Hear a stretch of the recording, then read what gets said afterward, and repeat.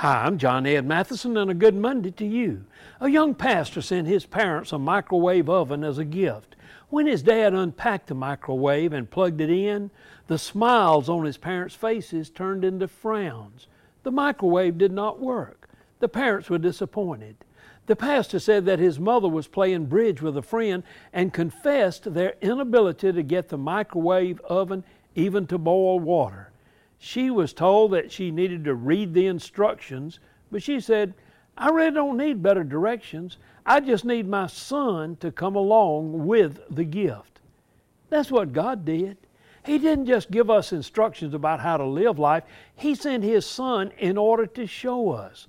Instructions may be complicated, but having the presence of the Son of God to show us, teach us, empower us, and lead us where we really need to go.